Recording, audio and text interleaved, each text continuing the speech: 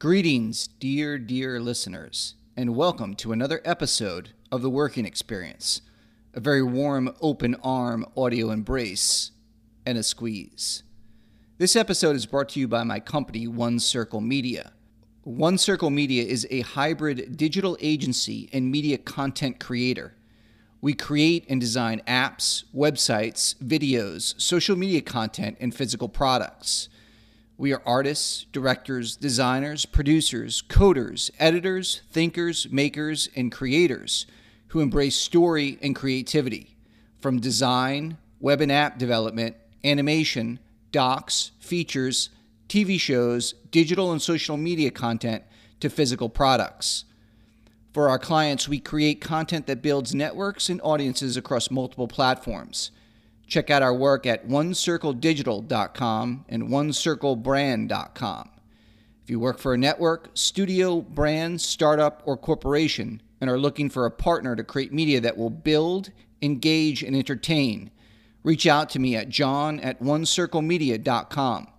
I'd love to hear from you. Thanks, everyone, and I hope you enjoyed this episode of The Working Experience. The Working Experience. Route 93 North is almost at a standstill. It's a rough one out there this morning, snow and sleet. There is no service on the... Stand clear of the closing doors, please. Yeah, folks, we're going to be a few minutes. We have train traffic ahead of us. We should be moving shortly. John, we need that report ASAP. Where are we on that presentation? Dan, HR wants to see you. Did you return that email yet? We have a team meeting at 10. To stay late, Bob. Teamwork makes the dream work. They're moving in a different direction. And after the meeting, we'll have a breakout session. Who ate my Where are my biscuits? hot pockets? This microwave is disgusting. Oh, God, what's that He was smell? clipping his Sexual toenails at his harassment. desk. I can't take it anymore. I can't take it anymore. Hey everyone, welcome to this episode of the Working Experience podcast. My guest today is Martin Vidal. Martin is an author whose books include The Flower Garden and The Ambition Handbook, containing advice on dealing with negative emotions and how to achieve success. And it's great to have him on the podcast. Welcome, Martin. Thank you for having me. It's great to be here. So can you tell us a little bit about yourself, where you're from, and all of that? Yeah, like you said, my name is Martin Vidal. I'm a full-time author, though I also spent a lot of time studying and trading stocks. I'm born and raised in Miami, Florida, where I still live today, and hopefully someday will die here. I love it here. Nice. I don't ever want to move. I got into writing mostly because of a love of philosophy, reading it, and then just as an extension of that, wanting to develop something of my own. And what kind of philosophy? The first real eye-opener was Nietzsche and the existentialist. I mean, I just went crazy for that stuff. I totally digested it. After that, I was a big fan of Hume, La Rochefoucauld. Right now, I'm crazy about Emerson. There's a lot of range to it. I like beautiful writing and deep analysis. So I do like when they take a holistic approach. And also just, it's kind of flowery. I think, you need to be a little poetical to touch on some of the really deep stuff. I think Nietzsche does a great job at that in particular. And anything that can just really, turn your world upside down for a little bit and make you see things differently. And do you think that lends itself to the financial world, to stocks and trading and all of that? That's an interesting question. So I think most people would say no, right? I actually have a very spiritual approach to the markets. To me, it's like looking at the face of God. You see on all these different levels through the fractals, rules being followed that don't really make sense that they're being followed. And I think you see a lot of that in life, and that's what brings a lot of people to believe in God. And just, how is it that things flow this way and end up this way, and what are these guiding principles? And to me, it's very inspiring.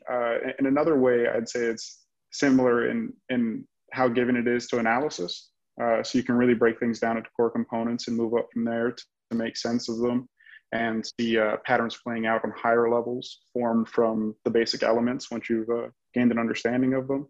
So, not a direct, straightforward correlation with that. I wouldn't say if you want to practice writing to start studying the markets, but I do think you can definitely find in any large pool of, people participating in something, some of the same basic elements. And I think the market has been very eye-opening and inspirational for me in that way. Do you find that there are certain principles people follow that you find to not be wise or true, that there are certain fallacies that a lot of people tend to believe for whatever reason? Do you mean in terms of the market, or in or in general, terms of philosophy, or Okay. Yeah, I mean, I think a lot of the people who jump into the market sort of as amateurs, I did as well, everyone, I think on its face, it's very alluring and deceptive because it'll make you think it's so easy. And really, like, it should be simple, right? If it goes up or down, then you just have to know that there's only two directions. I mean, I guess it can stay relatively static and consolidate. And then, that's it. You just have to figure that out, right? It sounds easy enough. And I hear the experience over and over that people jump in and they make so much money. When I first started a few years back, immediately I was doing great. And then, like, for maybe 2 weeks, I mean, I was just like, okay, every day is a winner. This is it. I'm going to be so wealthy. And then it was just like a year of devastating destruction. So it's, I think if there's some misconceptions specifically, it's not easy. The market's going to hurt you. It knows you better than you know yourself. It's really going to be a journey of self-discovery, which is one of the reasons I think everyone should study it. Because at the end of the day, you can read this, however many books or take however many courses on trading and things like that. What's really going to impact your bottom line is you and your personality. You need to be disciplined. If you're patient, the market always goes up, on a long enough time frame. So, that's one example of how, if you could just wait, right? You'll do better probably if you can time yourself, your entries, things like that. The discipline to stick to a plan, dealing with emotions of fear and greed when you're in an actual trade. I mean, all of that stuff just teaches you over and over again who you are, where your weaknesses lie. And I think there's not enough emphasis on self-mastery when it comes to getting into the stock market. And, I probably go on and on, but I think that's a pretty good place to cap it. I read, there's a quote that always stuck with me, and strangely enough, it's from that book, Silence of the Lambs by Thomas Harris, which for a pulp novel, I always found had very great insights into human nature. And one I always remembered was that nothing makes us more vulnerable than greed and loneliness. That if you're, lonely people are obviously very vulnerable to people who would prey on that, but also one's greed can really lead you to make terrible decisions. Yeah, definitely. And that's something I found a lot. One of the key points I stress on in the handbook about, and actually one of the reasons I wrote it and that I found was a primary problem myself, and I see this in a lot of people, is like, I call it celebrating your intentions. Like, you get very excited at the idea of something, like somebody wants to start a company, or for example, they get into trading, and immediately they feel like they've done something, or like, they're definitely going to be wealthy or something like that. And it, it makes it really easy for the rug to be pulled out of you. It can make you lazy because, you already feel accomplished when really you haven't done much. And it can set you back over and over again because you sort of just become pacified with that. And, I guess greed sort of gets away from that, but not exactly, because it's that wanting, right? It's that you want it so bad that you're not really focusing on the process and being patient and things like that. And you can't focus on the ends. At the end of the day, there's, it's all stepwise. It's A to B to C. And, you got to learn how to get from A to B to B to C, and, stop looking at the end, because there's just no way. So can you give us some broad strokes about what the Ambition Handbook is about? Like what lessons you talk about? I'd love to. Okay. So it's a guide to help you be more effective as a person. It focuses, if there's two domains of power, which is, our way to influence other things, it would be, one would be the social power, bringing people to our cause, rallying them or persuading them or whatever to do things that we have in mind. And then the other one would be the personal power, which stems from, what we can do basically with our body and mind. develop a skill and things like that. The Ambition Handbook focuses solely on personal power. So the way I approach that is I go through the decision-making process by breaking it into three factors that influence our decisions: willpower, awareness, and emotions. So what I find is that if you're to be effective, then that means, your behavior insofar as it determines efficacy dealing with the real world, even if behavior, is created from the mind. So your awareness is what allows you to have a picture of the real world. So you need to take these other two portions of your decision-making process and guide them towards that. So a big theme in the book is subduing your emotions so that they practice, so that they work more as an engine than as a driver, as a guider. Your rational mind should be guiding you, but your emotions should be pushing you towards there. So for example, one of the chapters is the three lessons: fear, anger, and sadness. And what I say is that these emotions, which had once very practical uses in a state of nature, have been largely outmoded by the rational mind. It never really benefits us to be angry, afraid, or sad, but they do have important lessons in them, right? Like you need risk analysis for fear, right? Like it makes sense to some things you want to avoid. For anger, sometimes it's good to be impetuous, be a little driven, not be averse to a confrontation and things like that. And for sadness, it's to be retrospective and to learn. It's basically regret. Sadness is a post-event emotion. But the actual emotion itself dulls our senses. It, can make us either act stupidly or give us tunnel vision or just depress us and make us dull. Are there. So those are emotions that we should try and, when we can, restrict and just learn the lesson of them and approach things rationally. Okay, so that's what category did that fall under again? That was decision making, or I kind of forget what you said. Well, the whole book's about decision making. Okay. No worries. It's broken into three parts. The first two chapters pertain to willpower. Right. The next three to emotions, and the five after that to thought awareness.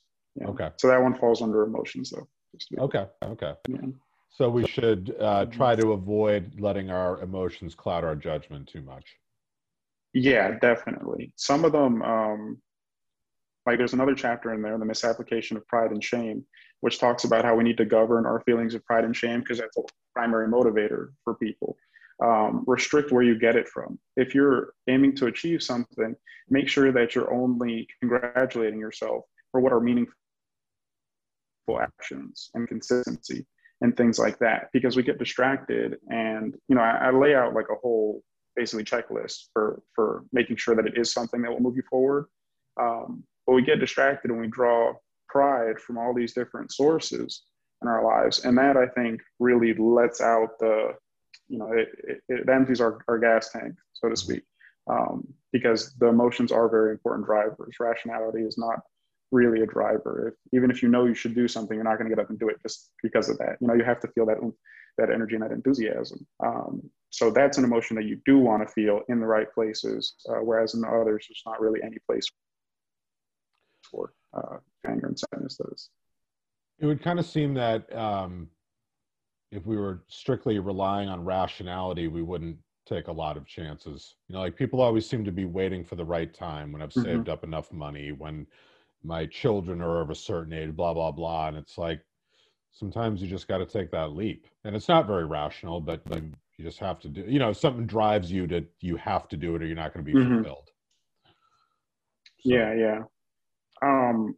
I do think that happens, but I think that's probably more of a consequence of the sort of haphazard human design we all suffer under. Because I feel like rationally, right, you would think that time is slipping, you're mortal, you got to get out there and, every second's ticking away. And you got to get out there and make it happen. It's never going to happen on its own. So, start immediately. But, you're right that there is a whole other side to the scale. So you really have to weigh things, and you can become paralyzed by considering too much. Sometimes the best way is just to break through. Yeah, it also seems too like, you don't have to do up and quit your job in 2 weeks and go out and start that business you've Mhm. always dreamed of. That to me is wildly impractical. And it seems that people think it's either that or I'm never going to do it. And I'm like, well, you can keep your job and you can start making incremental steps towards, you Mhm. know, starting your business or whatever it is you want to do. Yeah, no, I mean, you don't want to leave yourself hanging out there. I mean, it's really easy to make things a lot worse for yourself, always. You know, there is no real bottom in life. So however much you're fed up with your job or whatever, if you enjoy some stability, I think it's really good to prioritize that. At the same time, I think when it does come to, you know, if you're choosing between what you really want to be doing and what you're doing, you know, try and, I think, thread the needle by, if you have a job where you can learn something that's relevant or something like that, I don't think there's anything wrong with that. I think working in a way that's educating, I think is really valuable towards anything you want to achieve. Mm-hmm. Mm-hmm. So could you tell us a bit about, you have a new book that's either out or it's coming out, The Flower Garden? Mm-hmm. Yeah. It's already available online. And it's a book of essays. It's really a departure from the Ambition Handbook. The only central theme is that it primarily touches on like aspects of human psychology and behavior and things like that. I was really indulgent when writing this book. I didn't care too much about anything. I just wrote what I wanted to. And I'm really happy with the final product. And I've also gotten some great reviews on it, which is really great when you just do what you want to do and people Mm-hmm. respond to it. That's made me very happy. But you know, it's an assortment of essays. Some people ask me what it's about, and a lot of difficulty going into that because of the range. But you know, there's essays in there on happiness, on soulmates, on the infinitude of time and space. I mean, it has a lot of range, though it does center primarily on psychological and behavioral things. So what would you say on a subject like happiness? So one of the things I say in there, I have two essays, as I can recall, that are specifically on happiness. The first one is To Hate Happiness. And that is for me that I've realized some people, when they have a lot of difficulty attaining happiness, have a lot of difficulty attaining it for a long time, become resentful of the pursuit itself. That, you know, if somebody suggests to them, oh, try this or try that. And, you know, I understand why that's obnoxious, right? Like if you're having difficulty with that, like you don't want to hear some little cliche about it. But the idea that you can't give up and the idea that the whole attaining happiness is a real factor in actually getting it. I think when you wake up and you look at the world one way, or at least try to, maybe you wake up with a pessimistic skew, trying to drag your thoughts and trying to drag your vision to seeing the possibility of a better day and a good day and of the good things around you. You know, it is kind of tired advice, but it's necessary. I mean, there's only so many components we have functioning inside of us. And if your emotions are going in a direction you don't want to, your thought is basically the only other place you can pull on the reins to try and get that to go somewhere else. One of the other essays in there is about the way that happiness makes us more benevolent, that it really just makes us better people, which is interesting that what we all want is really what the world should want for us, that we become kinder and nicer. I do give a caveat that says that we're unable to fully empathize with others. When you're really, really happy, sadness can't really sink in. Like when, you know, if you hear about a tragedy happening to someone else, it does seem to stay kind of superficial in your own mind. But other than that, I do think that I read a sentence in there that it's as if we're capable of possession, because, you know, we can be taken over by something like anger that will make us malicious and often immoral and impetuous, or we can be taken over by something like happiness that will make us kinder and nicer and more considerate. And that it's just an interesting dynamic, and that they're really, I mean, happiness is almost entirely a good, which is rare. It makes us better, and it makes us feel better. I find it's an interesting question when people are asked to define happiness. They seem to sometimes struggle with that. I mean, I guess I would as well. Like, I don't know, is it contentment? Is it excitement? Is it starting new things or being secure? I guess it's different for everybody. Yeah. Yeah.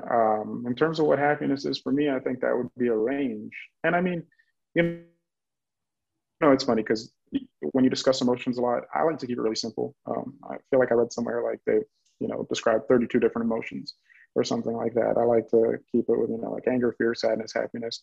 But yeah, if you dive into that, right, like pride feels like something different, joy, euphoria, right? Like what is it when it's a sharp up peak? Mm-hmm. Because, you just won a competition versus, you wake up in the morning and things seem all right. Like it's you got that golden sunrise light coming in through the window and everything just is looking up. But, I think it's a slight thing, the happiness that everyone really seeks and should value. I think it's something that, it's not 100% euphoria. It's more like a 60% or 70% where the world just seems all right. You have eyes for the beauty around you. You can appreciate things. You feel calm. I think one of the central components of it is you're feeling proud of yourself at that time. I do think self-love is the basis of happiness. And conversely, though it feeds into it, exhaustion. I think really working, really exerting yourself, exerting your body and mind, I think are key components to happiness. But basically, I think it's all inherent in us. If we can work and be proud of ourselves and produce things that, we can reflect on with pride, I think that's really the key, just a mental goal. Feel fulfilled, that sort of idea. I believe so, yeah. Yeah, I've always, I was reading something about a woman who was working for Facebook and talked about how, I don't know, she got paid pretty well, into the six figures, most definitely. And she was very unfulfilled and this and that. And I just sort of thought, I mean, I'm 48 years old. I wouldn't say I come from I'm not from the World War II generation, but I was never really, it's sort of a new thing to me that someone's job should fulfill them. I mean, I don't think it's Facebook's job to fulfill that woman. Like, she took a job, she does the job, she gets paid for it. Now, it's probably in Facebook's interest, or any other company, to like provide the ping pong tables, the massages, just, so she's a more productive employee. But this idea that my employer, like, I find this to be a fool's errand. Like, it's just not possible. So why, I don't know, I just thought of it in our conversation, like how that even became a philosophy or a, maybe not a philosophy, but an idea. I don't really understand. I think that's why so many people are unsatisfied. Yeah, it's interesting how much like liberalism and individualism have led to complaining and dissatisfaction. But I think it's actually a sign of good times, right? Like when you have time to stop and think about like the deeper questions. But I would disagree with you a little bit on like sort of this concept of how it became a thing. I almost feel like, how did the inverse become a thing? Because why do we take it for default, like, for granted that everyone should get up and work for a living? And I understand you have to survive and things like that. And that was before corporations or anything like that. We had to go out and forage or grow our own food and things like that. But I don't know, there's an inherent normalcy to the idea that you should spend 9 hours a day wasting away in a cubicle and be grateful that you have food on the table. And maybe this is a generational thing or just more of that, but I'm not sure how we find ourselves on a speck floating around in an infinite universe. It's really all basically no different from a dream. I can't give you a good explanation of why I exist. And yet there's assumptions based around what I should do with, 70% of my time, and year after year. It is strange, but yeah, I mean, the exigencies of survival certainly do require that there will be some sort of sacrifice. And frankly, once we escape burdens, I think we find ourselves a lot more miserable. So I think a little bit of dealing with those obstacles is good for us. But yeah, I don't know. I'm very dissatisfied with the idea of, I don't know, careerism as a whole. Even as a writer, where I experienced so much freedom, the idea that I could be like maybe more successful or just do a better job at, I don't know, being an author if I was to make a factory of myself, to sit down and develop a process for writing and write on the same subject every day and develop a following and spend half my time promoting it and, doing all this, because really, being a successful writer is like being a successful business person, except what you're selling is writing, instead of shampoo or cars or whatever, Yeah, I know. Yeah. So,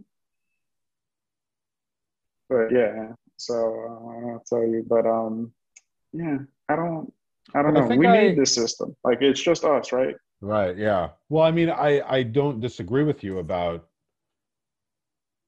well, right. Like, why would somebody spend 10, 12 hours a day developing a food app? Like, I don't, or workism is this woman that, she's one of the first people I ever interviewed, Erin Griffin, talked about this idea of workism, like working 12, 14 hours a day. Like, okay, if you're curing cancer, that's great. If you're developing a new food delivery app, I don't know, like, it becomes a hamster on a wheel. Where so that, like, my Facebook example would be kind of like, well, why are you working there? I mean, what are you doing? I mean, you could go do something else. So to sort of pin your hopes on your employer fulfilling your every spiritual need, that's a good point. I don't know about that, Yeah. So I think a lot of people in life get drawn in by the flashing lights, right? Which is like all of society really wants you to do is be, I don't know, independent and provide and advance. And, like, it's a lot of like checking boxes, really. So, if you find yourself in a good career at a good company, you feel like you've done everything right, I think, if you're a decent human being, outside of that. But a lot of people, and I think this is why some people later in life, they have like maybe a midlife crisis or things just sort of come crashing around them. They find themselves depressed and dissatisfied, is that they never really took the time to develop a philosophical context for all of this. There's a lot of like doing and doing it well and all of that, but there's not you start asking why and asking why again and asking why and digging deeper, and you realize it's for nothing. So I think that takes a lot of time to develop. I mean, and honestly, I think I'm a bit of an existentialist myself. I don't think there is a solid answer. I think you got to sort of provide one. But, for me, I think existence is kind of dreamlike. And basically, it's like some multi-layered hedonism, into deeper things, like fulfillment and things like that. But ultimately, it's all to enjoy yourself. Like even morality, I think, is ultimately the fundamental basis is that it feels good. It feels a lot better to be nice to people and have positive relationships and things like that. And I think if you can develop a context for yourself like that, where you understand at base, okay, so I'm here floating around in space. Nobody told me what to do. There's no guidebook. And I sort of just have to find, is existence a good thing? Is it not? And the positives are, the ocean is beautiful. The sky is beautiful. Love is excellent. Food is delicious. All these things that you're like, okay, existence without necessarily meaning is a good thing that I'd like to participate in and continue participating in for as long as I reasonably can. And then you can build on that and you could say, what are the things I like doing that maybe can provide me with money? Stuff like that. I mean, although I don't know, it should be like, it is important on your day-to-day, you need to make money. It's a reality, obviously, unless you're a trust fund baby. So it is kind of making light of it, I think, to dismiss it like that. But in the grand scheme of things, that's for the body. That's to keep, housed and things like that, and maybe a little bit for status. But you really need to figure out what the mind and spirit, I think, are looking for before you go into that, because at some point you're going to run off the cliff of whys and there's not going to be anything below you. Yeah.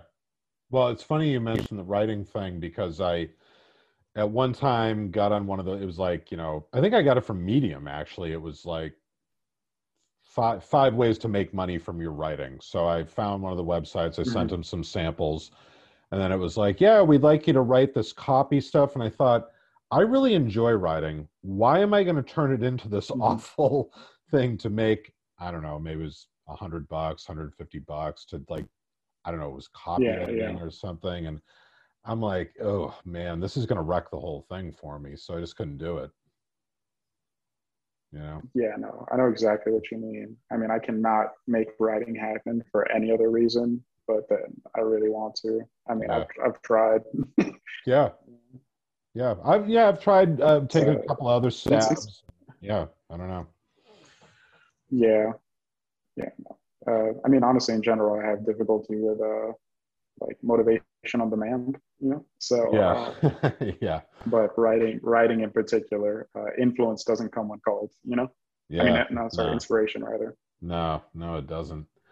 So Um, can you tell us about your writing process? Like what do you do? Do you sit down? I'm always kind of interested in the nuts and bolts. Like you sit down and write mhm. longhand? Do you have like a time and place you do it? How does it work for you? Um, so for me, I think the most important component to writing is reading. Um, find something that you love reading, and you know that is really good writing that you're really inspired by. Somebody who, you know, the writers I'm in love with, I don't even know if I could say I ever hope to be at that level. Mm. It's just godly. But read a lot, digest it, and then I feel like the thoughts spring up naturally. Try to set aside time to write first thing in the morning, because that's when I feel like the clearest. But I won't do it if I don't feel like it. I refuse to write if I don't feel drawn to it. And a lot of times, I mean, you know, you're laying in bed at night and an idea hits you and you can't put down the phone or whatever, or, things like that. So I really just take it as it comes. Whatever I'm reading tends to influence it. That's usually the subjects or whatever I'm thinking about a lot. Then it just comes from there.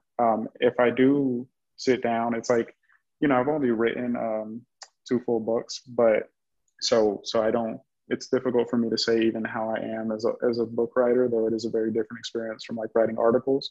And I don't necessarily count blog writing, honestly, because it's a collection of essays. But the Ambition Handbook was an answer for me. It didn't. I didn't sit down and try to write that book. In fact, I never wanted to write anything in the self-help genre. I'm not a fan of it overall. But I reached the point in my life where I felt like I am a very big dreamer and have had all these dreams, and things weren't materializing for me in the way that I wanted them to. So really, I started just to analyze myself, and I said, you know, what's wrong with me? Why am I not effective? And I started by answering that question. And chapter 3 in the Ambition Handbook is the answer I came up with. And then I started digging deeper and finding on other key concepts. And then I started looking at people around me, and I said, okay, so what's holding them back? And I found, I mean, I could probably name a person for every chapter in the book on, okay, this is what's really like restricting their potential. And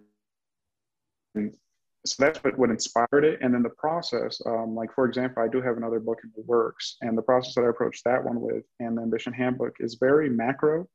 I like to ask a big question, and I like to reduce it to first principles, start with the elements, and then work it up into a whole network of maybe consequences or realizations that come out of that, and make it very ordered and systemic, and make it comprehensive and complete. I very much like I attain to like an Aristotelian approach where he did like rhetoric or poetics, and I feel like, or ethics, and I feel like he did the entire subject matter from the base up. And that's really how I like my books. I like to approach them. So what would you consider a basic principle that, or a baseline that you would spring from, like an essential question, for example?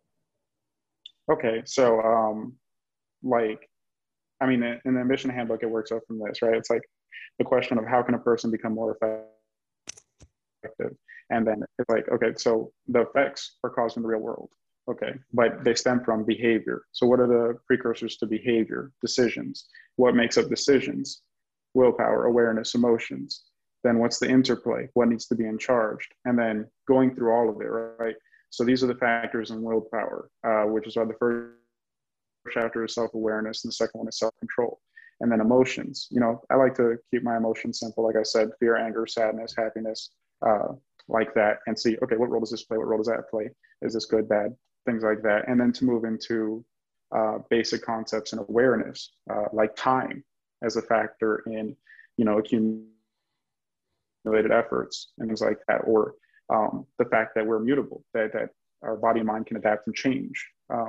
So key factors like that, and just working up in there from complexity until you feel like you've touched on just about everything. And I wanted to do it in the least amount of pages possible. So I didn't include any anecdotes or anything like that. And, it's very short sections all throughout. And, so to me, it was the best way to be effective was to touch on a very wide range of things, but to do it with the least amount of words and distractions as possible. So is there sort of a cause and effect type of idea that like here are the effects, this is what's causing them, and I was sort of getting that feel to it. No, because the thing is, right, okay, so for my own analysis for the book, there's a lot that didn't have to be included. So, if I'm thinking, okay, it's to be happy, something like that, right? I don't feel the need to include that. So everything is sort of just like problems to be fixed.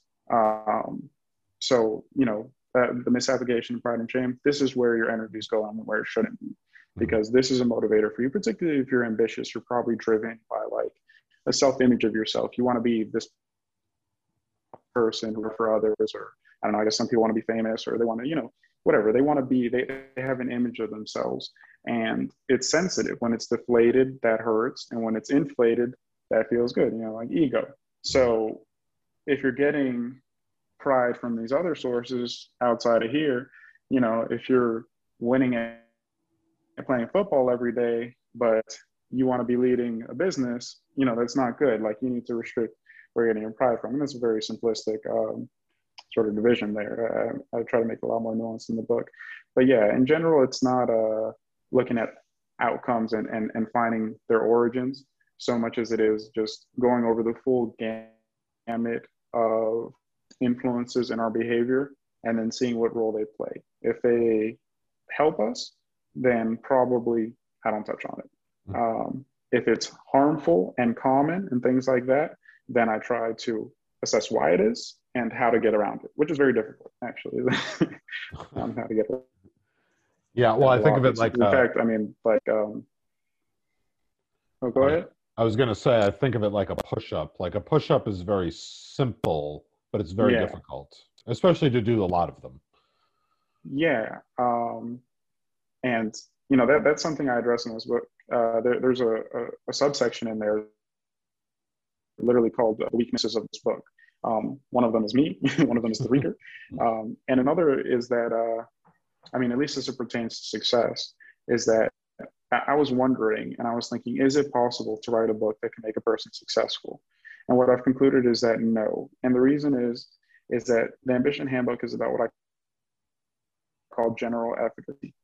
It's how to become a little bit more effective overall. It's about the broad strokes. It's about patience, confidence, self-control, things like that. If a person wants to become successful, what they need is what I call specified efficacy, which is a skill set. The reason you can't write a book on how to become successful is because it needs 10 books. You need to learn everything about medicine or everything about stock trading or everything about this. So you can create value in that sphere, and value can only be traded for value. So, and that's ultimately what, success is going to amount to, is being able to create and attain value. Yeah, that's interesting. So there isn't, I remember a comedian said if self-help books worked, there'd be one. You wouldn't, you wouldn't need a whole section of Barnes and Noble. But I think I'm a teacher by profession. So I think in terms of like education as being those kind of broad strokes, but training is a lot different. I think I lost you there for a sec. Hello? Ooh. Hey. I thought I lost you there for a sec. Yeah, it totally dropped off. I was not expecting that. I was just saying what you were talking about reminds me of like education being the broad strokes, like how to learn, things like that. And then training is your specific skill set. Yeah. And as far as like my approach and why I still find a lot of value in my book is that with general efficacy, I think a lot of people don't learn a skill because specifically, I mean, some people just don't have that guidance, frankly, in their lives to see the outcomes of that. I think if you grow up in an impoverished area, you'll see a lot of wayward people, and you don't have good examples on like, okay, going to college really can set you up to, do things. But another is, and like I see this with a lot of people that I feel like are holding themselves back is impatience, right? Like they don't want to go and take the time to develop a skill because it takes so many years to really see a result from that. And it's very hard to believe in those outcomes on your way, after a year of failure, after 2 years of failure. I have a chapter in there called The Unseen Effect, which talks about how essentially exponential career growth occurs based on 3 factors that I won't delve into right now to get too complicated, but that you should assume a year of failure. So to me, some of this works as a precursor to skill development. You need that patience, you need that self-control, you need that vision, you need a self-awareness. So I think a lot of people, although they will require specified efficacy, I say very clearly in the book that your journey doesn't end here, it starts here. Like after this, you need to find a specific skill set, and you need to study it like crazy and develop it, and you go out there and you need to be prepared to get nothing back for 1 to 2 years. That the book itself is for a lot of people I know, and for myself, the concepts in there were very necessary. Any sort of traction, because ultimately you do need that general efficacy, or a lot of people do, to attain specified efficacy, as I define it, skill. I think you really need to enjoy doing it as well. I mean, I wrote a novel in 2016. No one was interested in publishing it, but I really enjoyed writing it. I'm glad I did. I mean, I'm glad it's there. It's that no one else has read it but me. I can't even say I've read the whole thing. I typed different sections, And, oh, that sounds good. But I love the process. I really enjoy doing it. And so, I don't see it as a failure. I did it. I would see it as a failure if I didn't do it. That's about it. Yeah, no, definitely. I think we both know that people, when they set out to write a book, don't know what they're getting themselves into. No. It is heavy lifting. I didn't figure out till about page, I think it was 184. I didn't figure out what the book was actually about until at that. I was like, oh, here it is. Like, I was just kind of writing. I like the character, And then I was like, oh yeah, okay. I kind of see this now. And, I love that moment. Yeah, no, definitely. And that's pretty funny. But I remember telling people, I think everyone should try and write a book, because I'm sure there's a lot of things like this in life, but it's something that it's an act of faith, because you begin and you have no idea what the end is, what it's going to look like, where it's going to take you. You're just going to keep learning and seeing signposts on the way, and you're going to follow them, hopefully, if you don't, give in, and it's going to lead you someplace that you did not anticipate. Yeah. And that's the real joy of creation. I really love that part of it. Yeah, definitely. Yeah. And also, it's pretty cool. I feel like that it lasts forever, Yeah. I mean, no one else wrote that book. I feel like so exactly, and no one ever will have, that for the rest of time. No. For good or for ill. I'm sure for good. Well, Martin, thank you so much. This was really enjoyable, and I think that's a great place to wrap it up. And I know our listeners will get a lot out of it. So your books, if you want to just give us those titles one more time and where our audience can find them. I'm going to have a little plug. All right, so we got the Ambition Handbook here. All right, yeah.